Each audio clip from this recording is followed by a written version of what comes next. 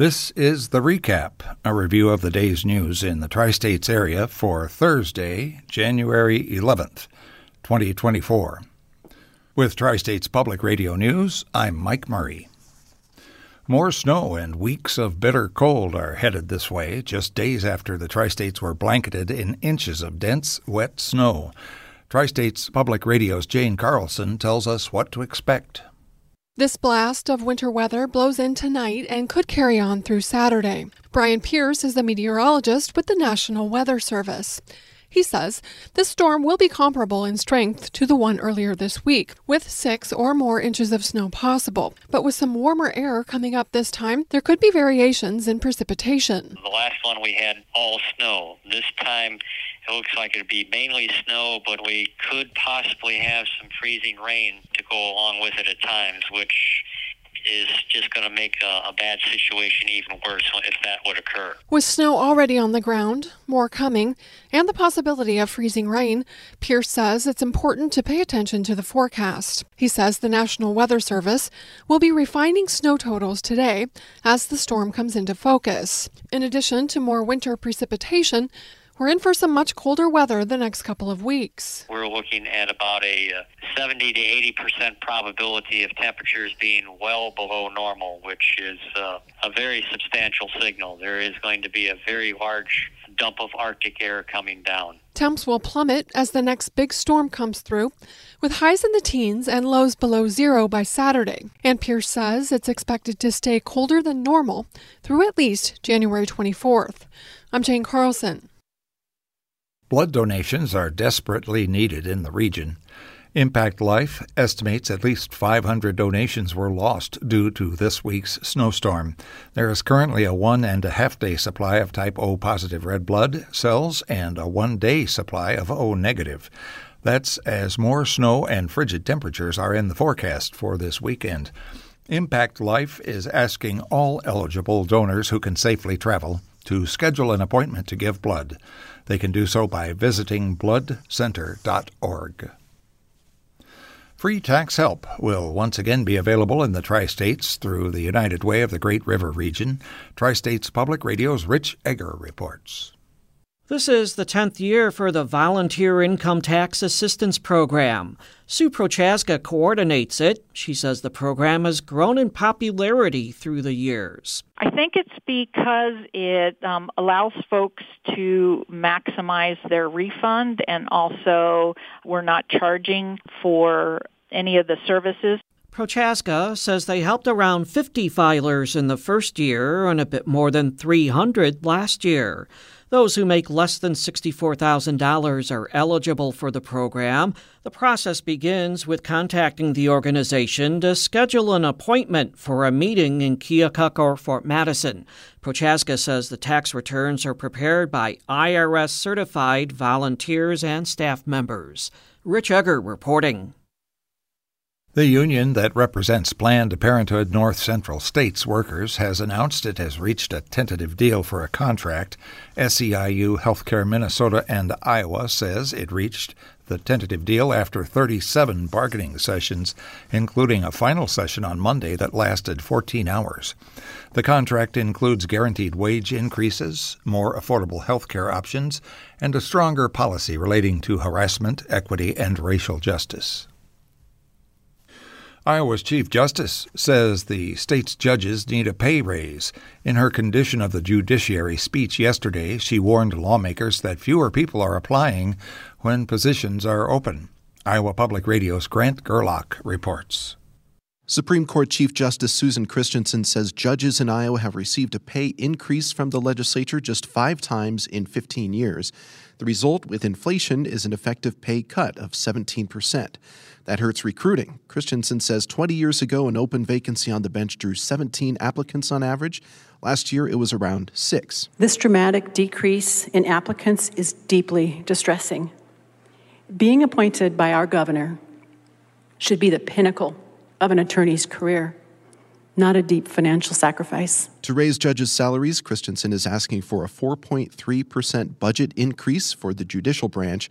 Governor Kim Reynolds' budget request calls for an increase of about 2%. I'm Grant Gerlach, IPR News. Nearly 300 migrants are living on CTA buses in an area called the Landing Zone in Chicago's West Loop. The buses are cramped with men, women, and children, but do provide a warm alternative from the winter elements outside. Those staying there are awaiting transfer to one of 27 shelters around the city. In our feature for today, for our Women's Voices series, commentator Beth Howard discovers how a delayed flight can offer a sense of hope. I'm just back from a rare vacation, one that, to my great fortune, took me to a tropical island, allowing me to start off the new year on a white sugar sand beach, surrounded by turquoise water and 5 friends, providing me with a much-needed dose of fun and a sense of calm.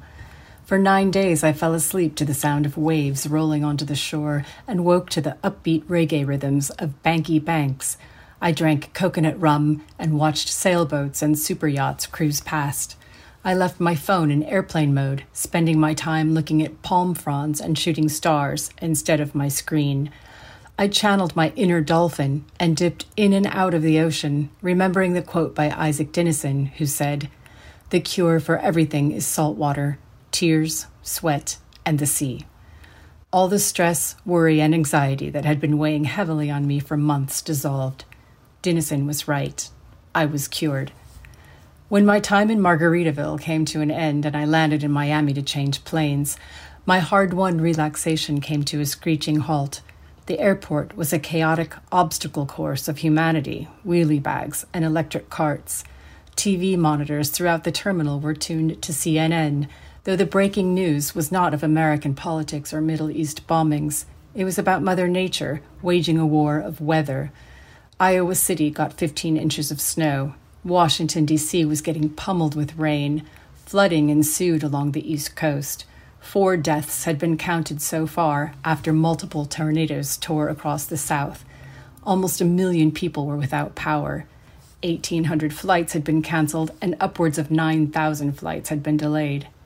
Mine was one of them. 3 hours after the scheduled departure time, I finally boarded my connecting flight.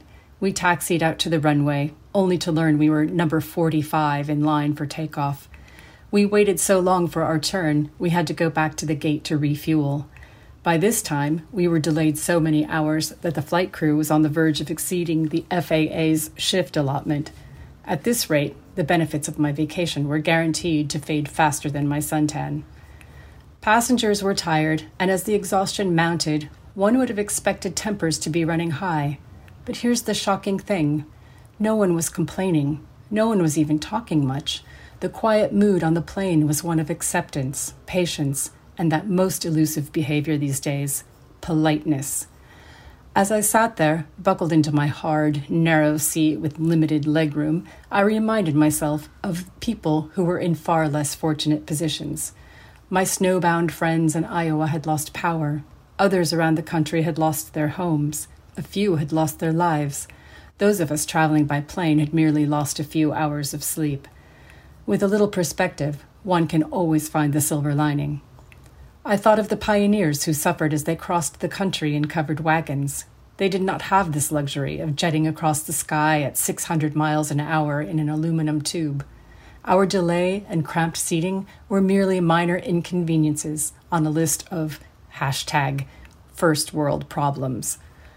I put in my earbuds and soothed myself with some Banky Banks music, clinging to that island time feeling, and eventually we lifted off the ground. After landing safely, another shocking thing happened. People waited their turn to exit their rows. No one pushed to get ahead of anyone. Some helped others get their bags out of the overhead bins. Some, including me, thanked the crew as they deplaned. All this to say, as we enter an election year that is likely to be more turbulent than our bumpy flight, the experience of this challenging trip home gave me hope that civility and manners still exist. Because for as much as I needed the vacation, it's this kind of hope that I needed most. Commentator Beth Howard is an author and blogger. Her website is theworldneedsmorepie.com. The opinions expressed are not necessarily those of Western Illinois University or Tri-States Public Radio. Diverse viewpoints are welcomed and encouraged. In the weather for our listening area for today, we have a winter weather advisory in effect. That's from 9 this evening to 6 on Saturday morning. Also, the north and western portions of our listening area are under a winter weather warning for that same period of time. Today, it should be mostly cloudy with a high in the low 30s and west winds at 10 to 15 miles an hour, could gust as high as 25 miles an hour at times. For tonight, snow, possibly mixed with rain, and patchy blowing snow is possible. The temperature should rise to the low 30s by 2 in the morning. For specific information about school closings and other cancellations, please visit our website at tspr.org. For TSPR News, I'm Mike Murray. Tri-States Public Radio is part of the NPR network.